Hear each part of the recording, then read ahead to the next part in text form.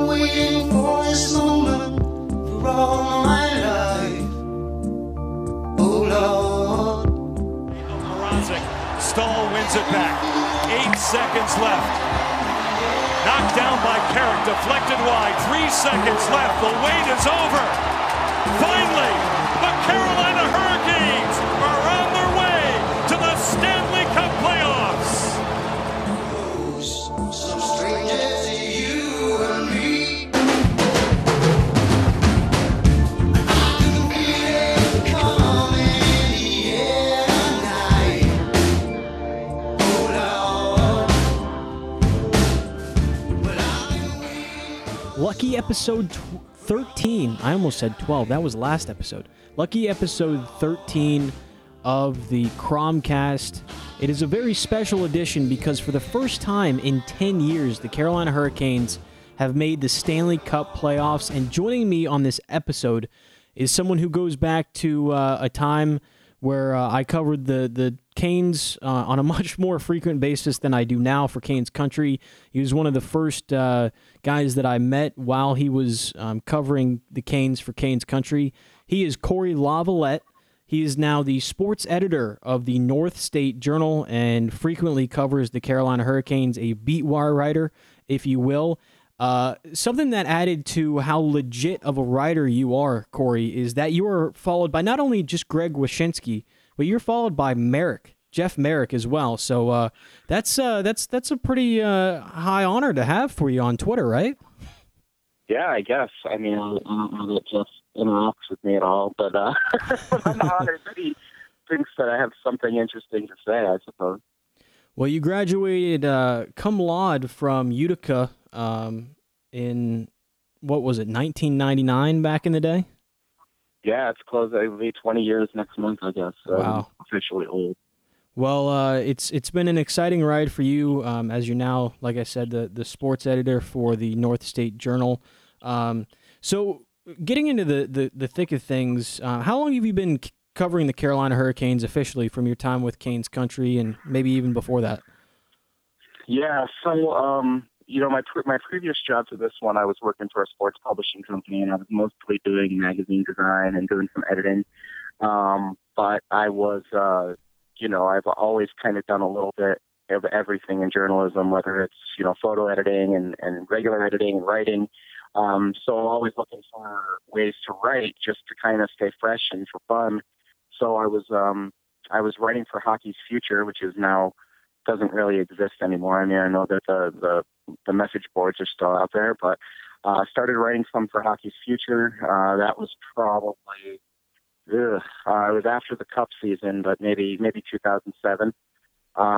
So I guess for that long, and then my Bob Wade reached out to me. He used to be he's kind of the founder of Canes Country, and that was before Canes Country was even with SB Nation, and I was actually but my wife's from Buffalo. We were up in Buffalo over the summer, and I got an email saying, hey, I want to talk to you. So I talked to Bob, and he's like, I'm looking for somebody to write a little bit more on the site. He's like, I can offer you a website. So Bob kind of gave me my little bit of an in there, writing for someone with a little bit, a little bit of local traction and everything. The Hockey's Future stuff was there, but, different age then, even as far as following the prospects and stuff. It was Right. a lot more phone calls to people to try to find out what was going on and being able to watch things. But, so yeah, I started with that. And then, obviously the move to SB Nation, Bob and I, Bob did it, but, Bob and I were together for that. And then, I was with him until this opportunity came around. So you say you're from Buffalo. Has hockey always been a pretty big part of your life? My wife's from Buffalo. Oh, your wife's from Buffalo. Okay. As a child, I grew up as a young child near New Haven, Connecticut. And then in about, it was fifth grade, I moved to Springfield, Massachusetts, which is actually, a half an hour from Hartford. So, was always, interested in hockey. I was never a kid that liked the local teams. I don't root for the Red Sox. I don't root for the Patriots. So actually, when you said lucky number 13, all I could think about was was my beloved Dan Marino, who Okay. I'm a Dolphins fan, and it's been a long time since we've had anything that looked anything like Dan. But so I always liked hockey. I remember watching a lot of Bruins games just because they were the ones who were primarily on television. But actually was a Flyers fan as a kid. Really liked Ron Hextall. I often tell people whenever they're like, do you ever have any moments of kind of geeking out over who you're with? I rode in the elevator a couple times with Ron Hextall after Flyers games over the last couple seasons, and I had to control my fanboyness because as a kid, Ron Hextall was one of the guys I really liked. In hindsight, I look back on him, I'm like, oh my God, he was a maniac. But so that was kind of neat. But yeah, those Flyers teams, even before Hextall, with Brian Propp and Tim Kerr, then obviously the Lindros era, and Rod Brindamore, was one of the guys that I enjoyed watching the most, and was really the reason I kind of started paying more attention to the Hurricanes when I lived here, was because I always loved watching Rod as a player. And then he got traded here, and that was amazing to me that this guy that I followed his whole career was all of a sudden here in Raleigh. So when you moved to Raleigh, did you become a Canes fan, or did you opt to be still a Flyers fan? Yeah, so it took some time. I wouldn't say I'm a fan now. I can't be, but I do enjoy the team and everything. And so yeah, I would say my allegiance moved when Rod came here, and it wasn't even so much that Rod was the main reason. It was more that I was so aggravated with the way Bobby Clark constantly traded guys out. There was just it was always, if a guy didn't work out for half a season, they got shipped out. And I mean, to the Hurricanes' benefit, this was after, obviously, Rod had come here, but the perfect example of that is Justin Williams. Right. Justin Williams was a Flyer who looked like he had a pretty good career in front of him, and they shipped him out for Danny Markov, and the rest is history, I suppose, right? Yeah. It's interesting that you say that you're not a fan and can't be, because it just from my perspective, growing up in the area, I grew up as a fan, and I had the fortune to be able to cover the team in different areas. So for me, when I'm interviewing Cam Ward or Eric Stahl or someone who's in the locker room, my nerves are shaking a little bit more because I'm not supposed to be a little bit, excited, even though that I'm supposed to be a journalist. So, I always like to think I cover things in an unbiased way, because I certainly threw a lot of shade at Eric Stahl. Maybe that was personal bias or just the way that I saw things. But it's interesting that you say that now, covering the team as long as you have. So jumping into the playoffs, for me, it's exciting to see this team back in the thick of it for the first time in 10 years. Whether they'll make it past the first round or not is probably the biggest question, and I don't think it's going to happen, but we'll get to that a little bit later. My question to you is the black jerseys. Why the black jerseys for the home games for the Hurricanes against the Capitals? I think it's probably just all falls under the marketing thing, right? I mean, I was actually, I think I was talking to Chip. It was today, Chip Alexander with Dan and O. We were walking in, or yesterday, I can't remember which day it was, and I think it was yesterday, actually. And I said to him, it was, kind of funny that the Capitals have run this rock the red thing when, by all means, historically the Capitals wore red, but I mean, we're not that far removed from them having no red in their jersey at all. And now they've embraced this rock the red thing. And then meanwhile, you've got a team here that's always worn red, and now all of a sudden they're going to wear black. So that's Yeah. I thought that was kind of funny, but I don't know. I think it's probably, I don't think that the new regime is particularly thrilled with the current logo situation. So, they're kind of floating this one even more. It's actually not my favorite sweater, to be honest with you. Did you like the prior black ones? I'm sorry? Did you like the prior black ones better than these? I hated the prior black ones. Okay. I really liked the logo, actually. I thought the logo was great with the triangle and the single, even though it wasn't, hurricane correct, so to speak. I thought it was a really sharp logo, but I just hated the numbers and the nameplates because they were impossible to read from anywhere. Like, I mean, once you watch a team for a season, guys don't even need to have, all the guys go out there in white T-shirts, and you know who they are just by the way they carry themselves, the way they skate.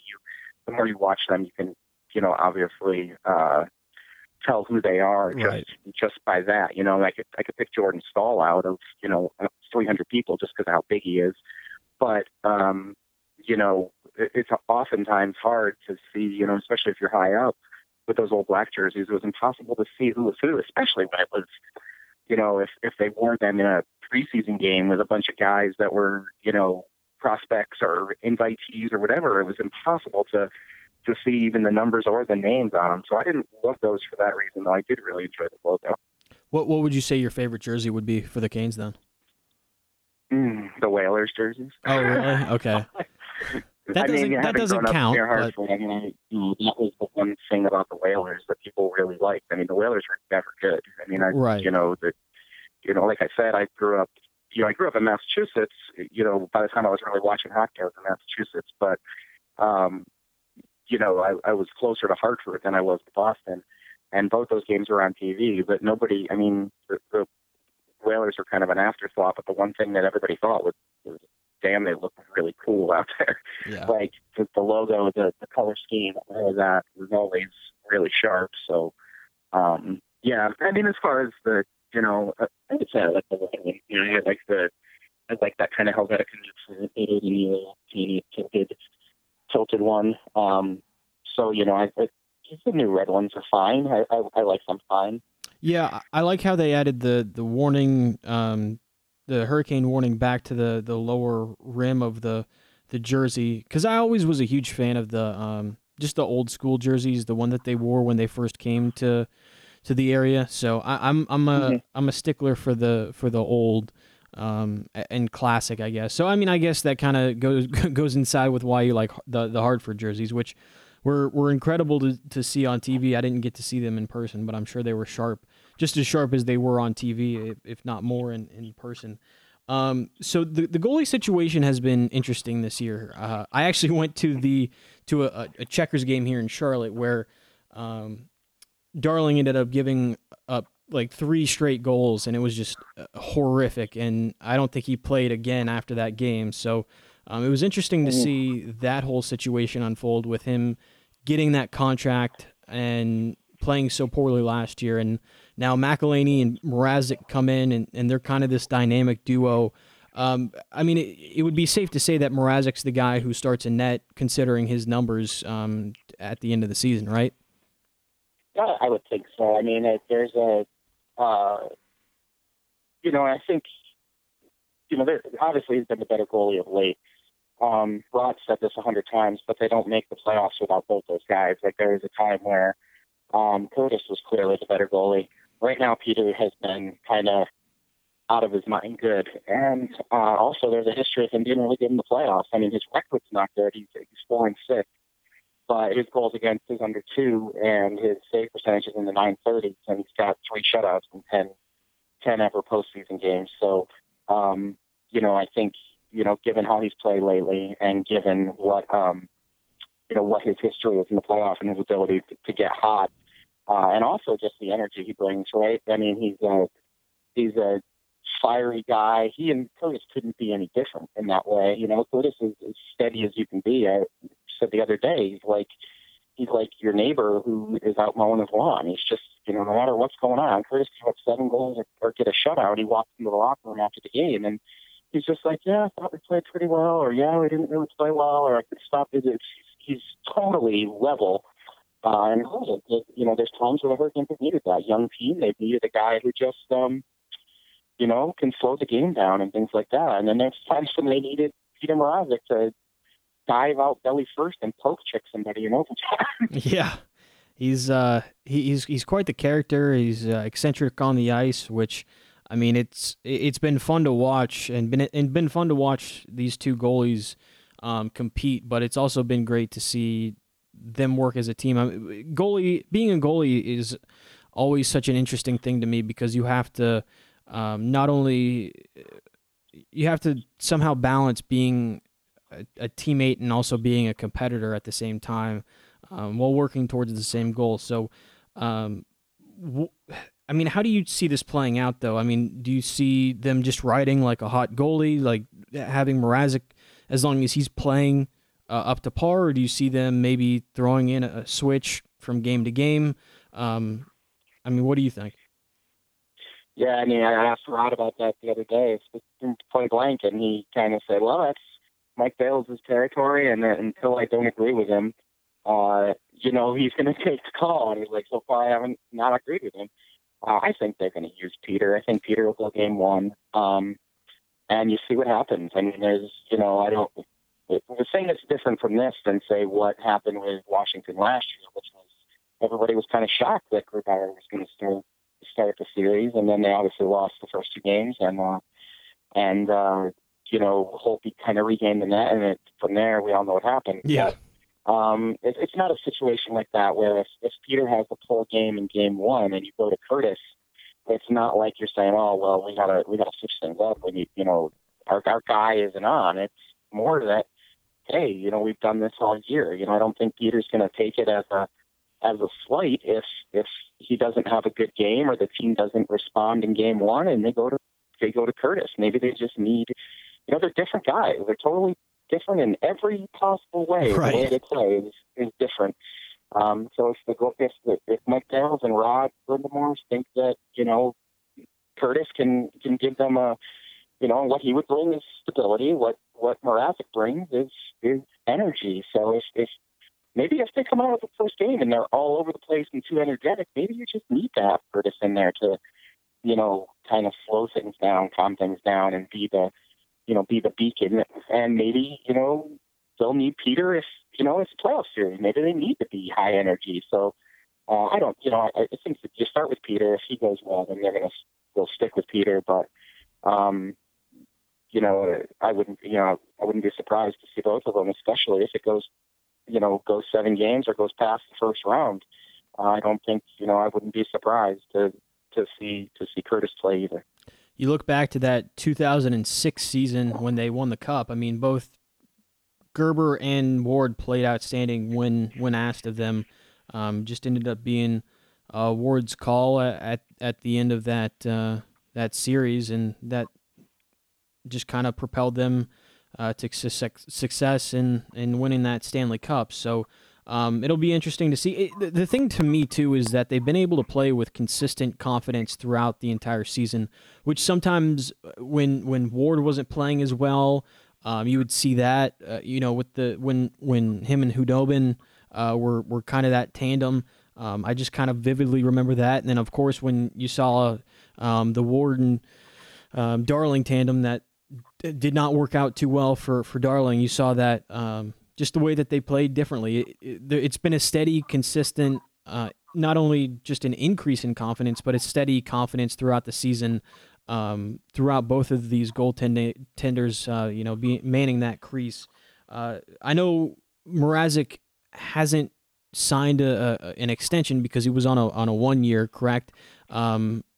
Do you see him signing an extension towards the end of the season? Do you see them locking both of these guys up? Where do you see this going for the goaltenders for the Hurricanes in the future? I don't see this on the way. They don't have talks with Mrazek about him sticking around. Now, does that mean that he gets a 5-year deal? I don't think so. I think that the way this team is building itself is they're going to sign deals that they think make sense. They're not going to get emotional about a contract, about a player, and make a mistake on a contract. And they really, if you look at what they've done, since Tom Dundon has come in and kind of built this, brain trust, GM by committee, as people like to call it, they've been patient on guys. They didn't bend on Michael Ferland. And in hindsight, I'm sure that, at this point, they're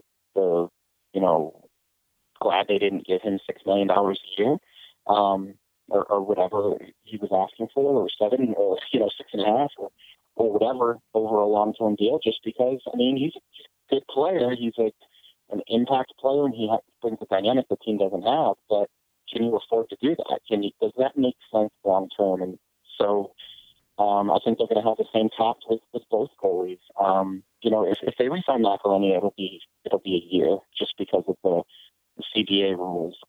If he were to, his knees aren't the greatest, so if his knee decides to finally give way, you don't want to be stuck with him on the cap for multiple years if for whatever reason he suffers a career-ending injury. And I think I'd say the same thing about Justin Williams. He's going to get the Zdeno Chara treatment now. They'll be like, hey, Justin, here's a one-year deal.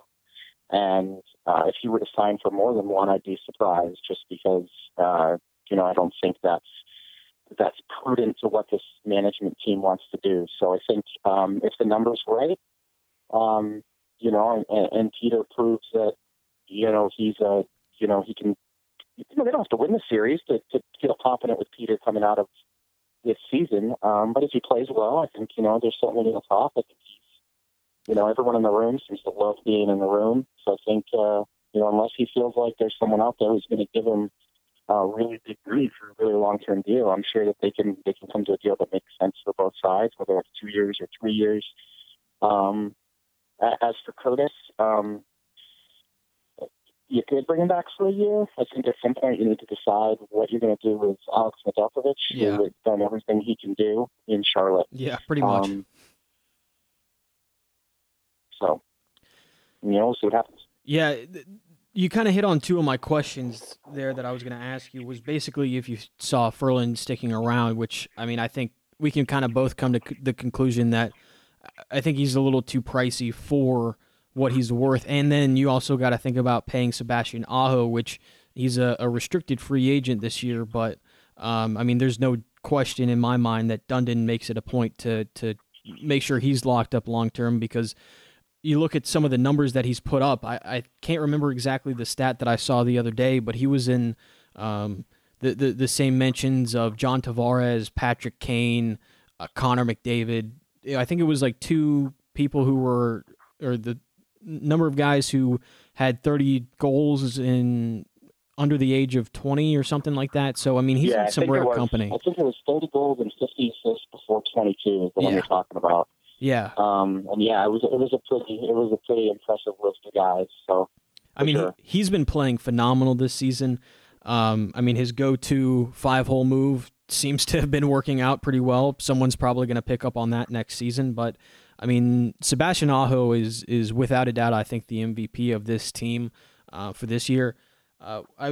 You've been able to see him up close in person for a lot of the time. How has he grown as a player? Because he's obviously evolved into more of a leader, not only just on the ice, but I think off the ice as well.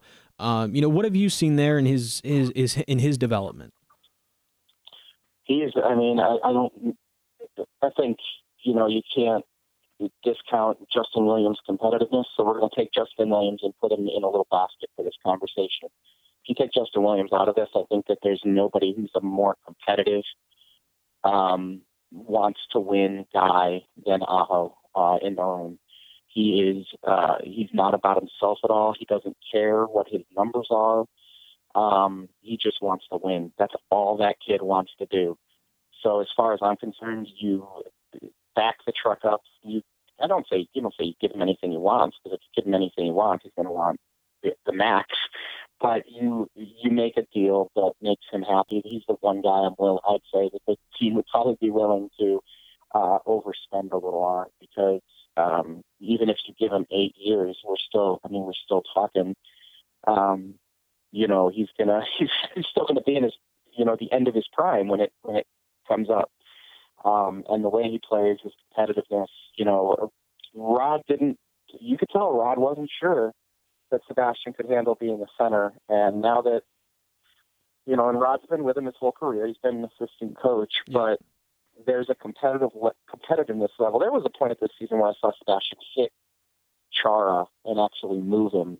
And it wasn't about, coming in and flying at him. It was all about leverage. And that's what Sebastian's really good at. He's using everything he has to make, to find an advantage, whether it's because he's a little smaller and he can fit in places that other guys can, or can use his speed, or even going against bigger guys, he's not afraid to get into ugly areas, use his leverage, use his smarts to find an advantage in whatever way he can. And he's just ultra competitive and wants to win, and never an excuse, never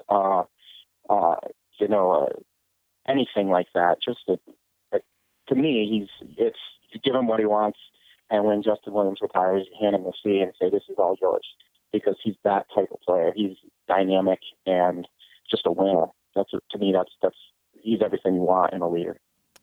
Speaking of that leader, Justin Williams that we mentioned before, so you see him, how many more years do you give him? I mean, I don't mean in term. I mean, how many more years do you think he has left in the gas tank?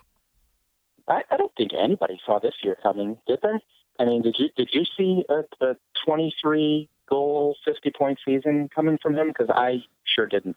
I wouldn't say it surprised me, but I'm also not saying that I saw it coming. So I guess I'm kind of like in the middle, because with the way that he's been salt and peppery for, I don't know, the last 5 years, as far as his hair goes, I've just known him to be someone who shows up no matter what, and I think, he's going to give it his all and do his best he can, I think, every night, and that's just what he's given, and I think he knows his limits, and I think if he thinks he's capable of putting up 15, 23 goals, I think, he's there to do it. So I wouldn't say I was surprised, but I wasn't necessarily saying that I expected this good of a season.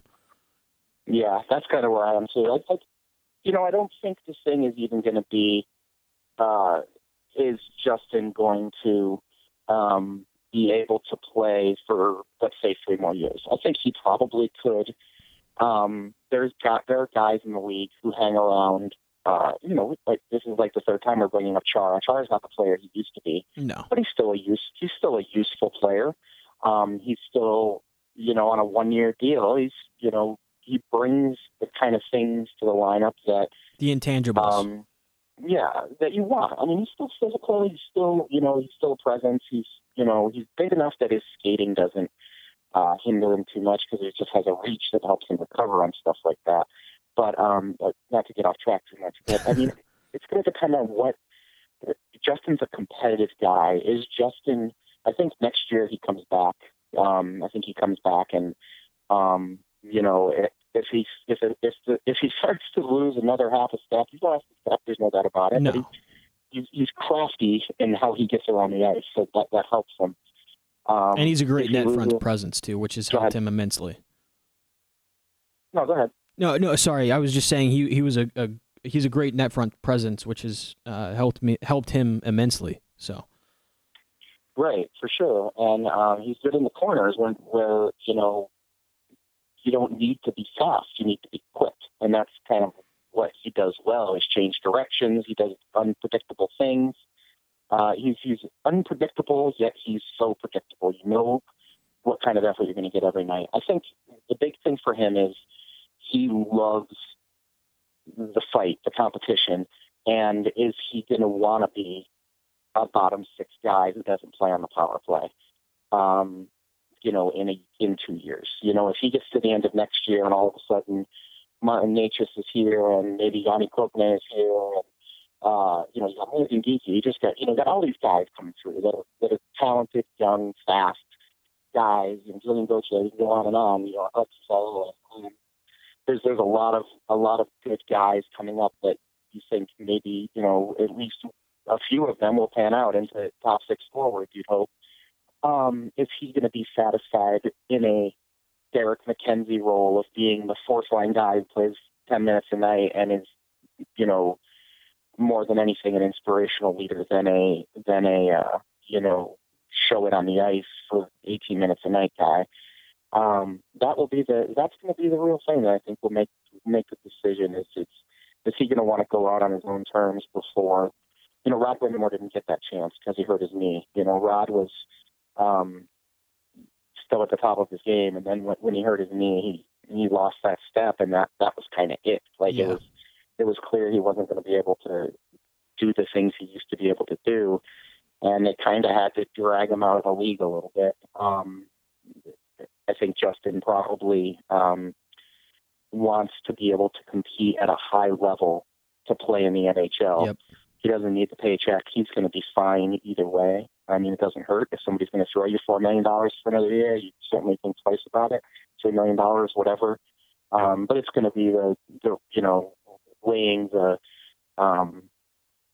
do you want to play and not play at a high at the level that you're used to? Probably, if he were to be a fourth liner in 2 years, he'd probably be a fantastic fourth liner. Yeah, no, I agree. But does he want that? Does he want to do that? Would he be satisfied with not getting to climb over the boards and be against the best defensive pairing, be against the best, defensive center, all that?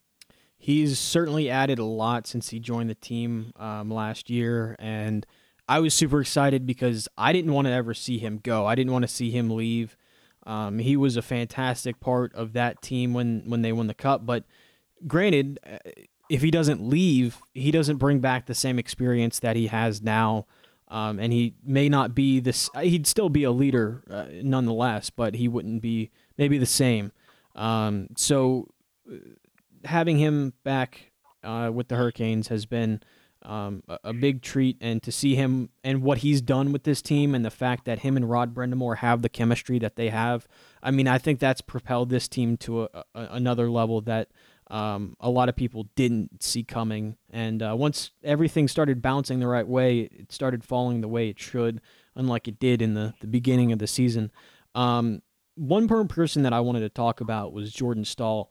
To me, since he arrived, I thought he was, mediocre. I didn't think he maybe produced as much as he should have, and maybe I didn't see him necessarily for that shutdown defenseman or shutdown centerman that I see him as now, because he was scoring hat tricks when he was, the third center in Pittsburgh. So he played a different role, but this year after he came back from that concussion, there was an extra pep in his step that I saw that I didn't see in the first several years, or maybe up until now, that I see in his step now. He's got more energy. He seems to just be anywhere that the puck is when he needs to be, and he has added another element to the team since he, had missed, 30-plus games with the concussion. So to me, he's added a huge element to this team that really needed it, and he's been really, really good. He's been above par or under par, whatever the best term is for that. He's been great. For sure. Jordan's a guy that I admire a lot. I think, you talked about how, at the end of Eric Staal's tenure, you kind of dragged him a bit. You said, I kind of hard on him because he knew what he was. And then he goes to Minnesota and he has, really has had a couple great seasons. Maybe, this year hasn't been talked about as much as last year, but I still thought he was pretty fantastic this year for the Wild. And you could see that same, you could see the same demeanor that Eric had, the same body language of just kind of being defeated about what, and it's easy to get down on guys because you're like, well, you're playing a game, you're making millions of dollars, there's no reason you shouldn't be giving it your all the time. But I could tell you as somebody who's been covering the team for a long time, the last 20 games of the year are really awful when you're just playing out the string, when you're just writing out the string, when you're asking these guys the same questions you're asking year after year. And, it's a lot more enjoyable to cover the team when they're winning because it's more fun for everyone. They enjoy talking more. I don't think that's the highlight of their day. But they enjoy talking more. They're more willing to talk. There's better things to talk about. And I think it's the same for players. I think, everybody's abilities are raised up when things are more enjoyable. I'm a better writer when I'm writing about good things than bad things, probably. Some writers are better at writing bad things. But so yeah, Jordan is, like I said, he's a guy I admire a lot. He's a lot different when you don't have a phone or some kind of recording device in his face. Just taking a few moments just to talk to him as a person, and he's just such a good guy, a good family guy, a good teammate. A guy that you enjoy being around. I like Jordan a lot. I mean, it's just a good dude above all. So I'm happy for him because it hasn't been easy here, just like it wasn't easy for Eric here. We saw Eric at his best here, and it's unfortunate that he left here at what is probably his worst. But it wears on guys. It's easy, it's easy to say that he stole all these millions of dollars, but it's tough to, Justin Falk has had that look in his eye a few times, but at the same time, Justin hasn't known what it's like to win in the NHL. Both Eric and Jordan knew what it was like to win in the NHL, and then saw things go south here. So I'm genuinely happy for him, and he knows he's not the best goal scorer in the world. I interviewed him for a story earlier this year and asked him about it was when Thomas Greiss had been dominating the Hurricanes early in the year with the Islanders, and I asked him about is there any goalie that you see and you get a boost of confidence because you're gonna you have a good history against this guy, and he just said, yeah, I don't have many guys. I have good history. So he knows he's not going to dangle around four guys and roof the puck on his backhand. I mean, he knows he's not that guy. And it's tough because he's kind of a victim of his own expectations, not his own expectations, but of his own production, because that first year in Pittsburgh, he was just spectacular. I mean, he scored, I think, 9 shorthanded goals or some insane amount. And was just absolutely, everything went in for him and was just a dominant player. And then, he's not that guy. He's a 15 to 22 goal guy who's going to get you 50 points, and that's okay. I mean, and he's just impossible to go against. You can tell that the other guys just hate when they have to line up against him because he's just a load. You can't move him. I can count on one hand the number of times somebody knocked him down this year with a check. He's a huge human being, just a total load. But he doesn't drag himself around the ice either. He can move up and down the ice, and has the smarts and the range and the reach to just be. It seems like he's everywhere all at the same time. So, I have a lot of admiration for Jordan and the way he carries himself and the way he plays and the consistency he plays with, even if he's not the best goal scorer, the best passer. He scores off of himself as much as he scores off of his stick. But he's the type of guy that other teams just hate to go against because he's a handful, Yeah. I don't think Nick Backstrom's going to be particularly pleased to see him on face-offs a whole lot this year. Yeah, I'm sure. I was actually about. It's funny, you read my mind. I was about to say the exact same thing. So I wanted to get to this series real quick. Just kind of give me a breakdown of your thoughts. And clearly the season series was not in the Hurricanes' favor whatsoever. 0-3-1 against Washington in the season series. Obviously, Washington, the defending Stanley Cup champions, going to be hard to go against. You would imagine that Holtby is the guy to start. Ovechkin's been on a tear, 50-plus goals this season. That team really doesn't seem to have lost a step from last year, despite their drunken mishaps throughout the entire summer. But what do you see from this series? What do you see? What do you expect? And give me a little prediction. I actually, in tomorrow's print edition for NSJ, I kind of break the whole series down. But since I'm assuming this won't go live until after that, I'll basically give you a preview. I think it's going to be a tight series. You look at the forwards, and Rod said it in that 2-game little mini series they had a couple of weeks ago.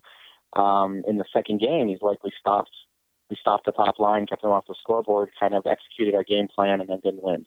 That's because there's 2 guys that I consider to be Hall of Famers on that top line, and then the third guy is Tom Wilson. They're a handful, and you have to key in on them and focus on them and make sure that they're your priority. But then you go past that, and Kuznetsov is a number 1 center on 80% of the other teams in the league. Lars Eller is a great number 3 center. TJ Oshie, Verana can fly. Just Carl Hagelin, I feel like always plays well against the Hurricanes, even though he's on the backside of his productive career. There's a lot of guys there that can do damage. And even when we found out the 4th line, Brett Connolly was a high first round pick that didn't work out for Tampa Bay, and now he's found a home in Washington, and he's that kind of middle 6 20-goal guy that every team loves to have because he's going to put one in the net every 3 or 4 nights. It's crazy. So they're a handful up front. I mean, that's going to be huge. Obviously, the Tom Wilson factor is going to be, I don't know if we want to call it fun, but it'll be fun to see him and Ferland go one-on-one against each other. That would be fun. Yeah, I mean, I think it's the unspoken thing that the I guess can't call it the national media, the North American major media isn't talking about yet is, oh my God, what if these 2 guys go at each other? Like, they're both animals. I would not want to meet either of these guys anywhere and get them mad. So that should be interesting to see. I asked, I can't remember if it was Ross Wall, but I think I asked Justin about this, Justin Williams, the other day. I said, if this had been a playoff series last year and you had to go against Tom Wilson, this probably looks like a whole different playoff series than given the guys that they added this offseason. And it's not just Michael Ferland, but it's Jordan Martinook too, who's a guy who's not a knockdown, drag out heavyweight fighter, but he's a glue guy. For his team. He's a stand up for his teammates guy. So that dynamic is going to be fascinating to watch, especially I tweeted it out at least a couple times. It's that YouTube clip of it's like kind of a mashup of the entire Flames series against Vancouver a few years ago, and it's all Michael Ferland hitting everybody, just pounding the Sedins, aggravating Kevin Bieksa, just Alexander Burrows, and I'm curious to see if he's still, a few years later, a few years older, a few years wiser even. We'll see how he comes out of the gate here, but that's going to be fascinating to watch. The best thing for the Hurricanes is I don't think the Capitals' defense is really all that good. Certainly there's guys there that are good players, but losing Kempny is huge for them. That makes a big difference. That's a top pairing guy. Now, is Michael Kempny better than Calvin DeHaan? Probably not. I mean, they're a wash maybe as far as NHL. Nobody saw anything of Michael Kempny until last year. But the difference is one guy plays on your third pairing, and he's an important guy, and he kills penalties, and he's a big part of the success this team's had this year. But the other guy was playing with John Carlson. Yeah. And now he's not. Now he's not anymore. I expect them to use guys like Ferland, Martinook. We haven't talked about Andrei Sechenkoff at all, which is amazing. But man, what a star he's going to be. Yeah. Use these big bodies, chip the puck past the D, and go in and just try to pummel these guys. I think you want to get Carlson off his game. Brooks Orpik is not the guy he was 10 years ago. Who let alone broke Eric Cole's neck, but that's a story for another day. Right, yeah. Well, that's the other thing. You come into Raleigh for Game 3 and Game 4, and is there any way there's two more hated guys on the ice for the other team than Tom Wilson, who seems to be universally hated around the league by opposing fans, and then Brooks Orpik, who I think has always been kind of enemy number one. I'll be at game fans. 4, so I'll make sure to boo every time he has the puck. I think that's the thing that the Hurricanes could exploit. The goaltending matchup was going to be really intriguing. Braden Holtby, obviously, is a proven guy, and he's proven he can do it. So we'll see how hungry that whole team is and how hungry they are to repeat. I don't doubt them, that's for sure. But you never know. You never know how a team, like you said, they had a lot of drunken exploits in the offseason. How tired are they going to be? Yeah. When this ramps up to the next level. So to me, it's going to be a fascinating series. It's probably going to come down to special teams. I think if they can find a way, and that's where you're going to miss Calvin DeHaan, I think, find a way to neutralize Ovechkin a little bit because he plays the whole power play. These are two PP1 heavy teams, right? Even if the Capitals switch guys out, eight's always out there, and the Hurricanes are going to lean on their top unit. So I starting to see stuff in that second unit. That is Dougie Hamilton obviously hasn't scored a ton on the power play, but he's had a great second half, and he's had a great stretch coming on. He's had a great final stretch, Dougie Hamilton. He's put up a few tucks these past couple of games, so wouldn't be surprising if he kept that streak going into the playoffs. Yeah, and his hair is fabulous right now. Like, I just saw him today, and he was kind of flicking at it with his fingers, pointing out all the flow he had. Make a Patty Kane mullet and put those little cuts on the side. That's one place where they have a clear advantage on defense, even without. You'd love to get Calvin DeHaan back, but even without him, Hayden Fleury's not a schlub by any means, and them not having something is a big thing. So yeah, I mean it's gonna be great to watch. I can't wait. I don't see it being a four game thing or anything. So tell me this: what exactly? I must have missed something because I was not aware that Calvin DeHaan was out. Oh yeah, so Calvin got hurt a few games back. I know he got injured with the eye, but I didn't know anything before that. No, it was after that. He kind of fell awkwardly. It's the dreaded upper body injury. So shoulder or wrist, I'm not really sure. But he hasn't played the last little bit. Hayden Fleury's been in there. And I saw they just recalled. Yeah, I was just about to say Jake Bean. The number 7. Just so you have an extra body. They got an extra forward, which will presumably be Sacramento Lineman, and then you got the extra D will be Jake Dean. But for right now, Calvin DeHaan is out and has not skated for a while now. A couple weeks. So I haven't not seen him around. I did see him around during the eye thing.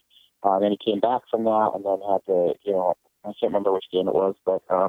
Yeah, kind of an awkward fall.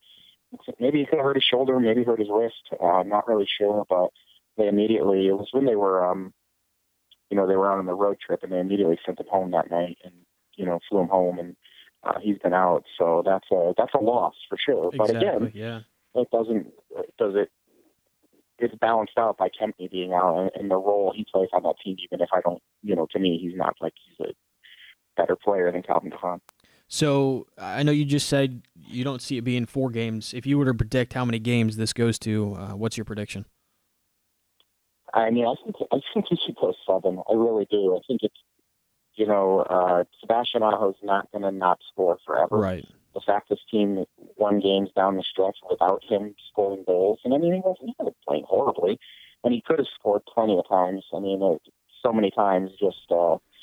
You could see, you could tell, it kind of reminiscent of his early season struggles the first 2 years of his career, right?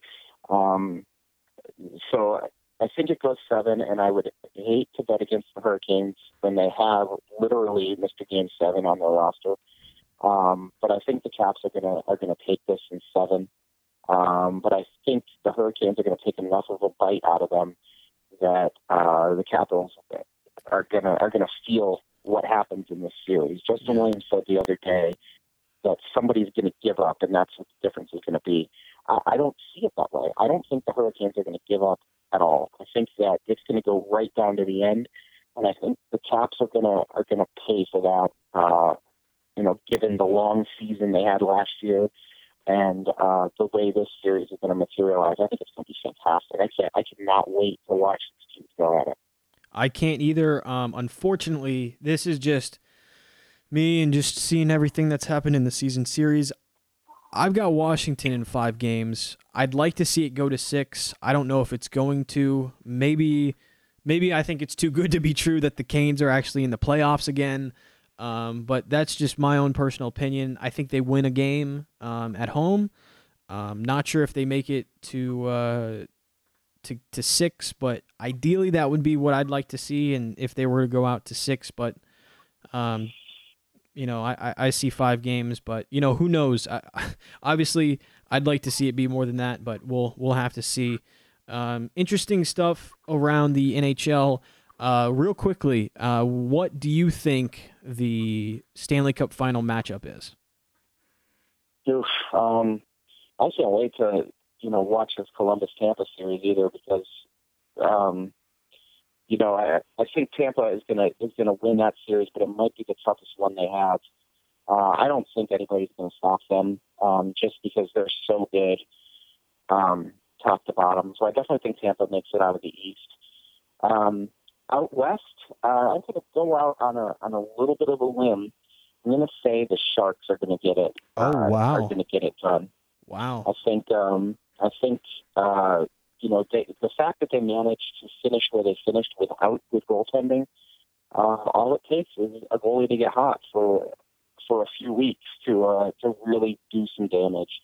And I've got a feeling that San Jose's defense is pretty stacked. They've got tons of veteran guys. They're older, yes, but there's still a lot of good young players that are up and coming on that team. And, not like the Hurricanes where there's a bunch of guys here whose eyes are going to be wide open about, playoff hockey, because all those guys have done it. But I don't know why. That's my gut feeling. I love a lot of those teams out there. I love Winnipeg. I love Vegas. The Flames don't really scare me much because of their goaltending, despite the season they had. I just don't. I don't think that they're gonna be able to live up to their seeding, so to speak. But there's so many good teams out west. Even Dallas is a scary team with the skill guys they have and the goaltending they can get from time to time. It's going to be the NHL playoffs are the best. I mean, there's nothing better because all of these teams.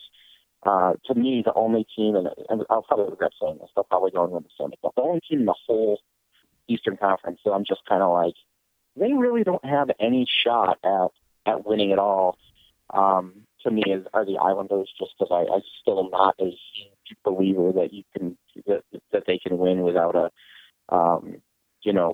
subtracting Tavares and that their goaltending will hold up the whole way.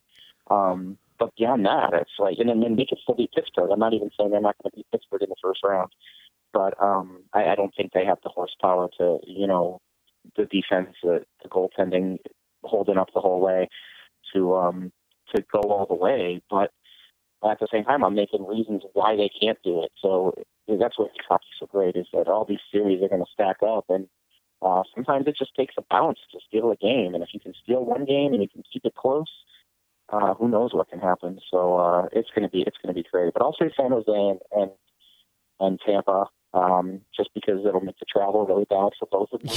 and then I'll say Tampa in probably. I mean, I'll be generous to San Jose and say 6, but my gut tells me 5. Tampa's so good, so well coached. So everything about them is really top notch, and this is kind of their window, being as open as it's going to be. It's going to tighten up here with Braden Point needing a new deal and some other guys too.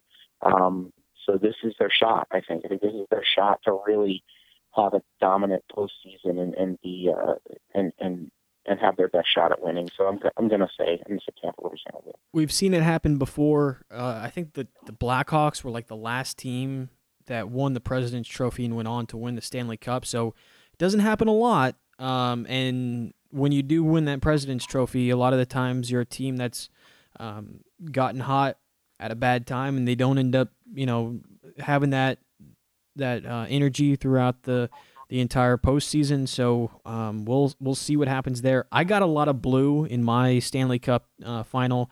I've got Tampa Bay and St. Louis actually. I think that guy who's backing up or he's not backing up. What's his name? I can't even think of his name. The goalie. Yes. I think he's a stud. I think Ryan O'Reilly has added a lot to that lineup, and I think they're kind of a dark horse in a way. I think that they're going to be a team that's a force to be reckoned with because they've got a lot of good bodies up and down that lineup. I'd like to see Winnipeg, but I just don't know, man. They've had some injuries this season, and I'm not sure if they're the same team that they were when they started. I got Dallas. I got Dallas beating Nashville in that first series as an upset, but I got St. Louis and Tampa Bay. I think that would be an interesting final. But who knows? Anything can happen in the Stanley Cup playoffs, which is the most exciting thing about it. But Tampa Bay is my pick to win the Stanley Cup as well. But it should be fun nonetheless. Maybe the Hurricanes can make it to a couple more rounds, but we'll have to see. Where can people find you on Twitter and social media, Corey? Yeah, so you can follow me at Corey Love, CORYLAV. And you can certainly read my stuff at nsjonline.com. And yeah, I don't do the Instagram thing. I'm old. So like I said, 20 years out of, I'm 20 years out of college. So I have Instagram, but only to keep an eye on my kids' Instagram. So pretty much that's it. You know, you can follow me on Twitter. You know, I'm always willing to interact with people, I think, and try to be you know, try to give insight and try to be friendly and be funny and as funny as I can be anyway. And, you know, treat it like it is, which is this is a game. Let's not get too bent about everything and enjoy it and embrace the fact that, you know, we get to see playoff hockey in Raleigh again. It's going to be great. We will see it. He will be covering it. And make sure you go follow the Cromcast now on Instagram at Cromcast, like on Twitter, and make sure to follow me at Matt Krombach on Twitter as well. This was episode 13, lucky episode 13, hopefully, for the Carolina Hurricanes. Thanks to Corey Lavalette. I'll see you for episode 14.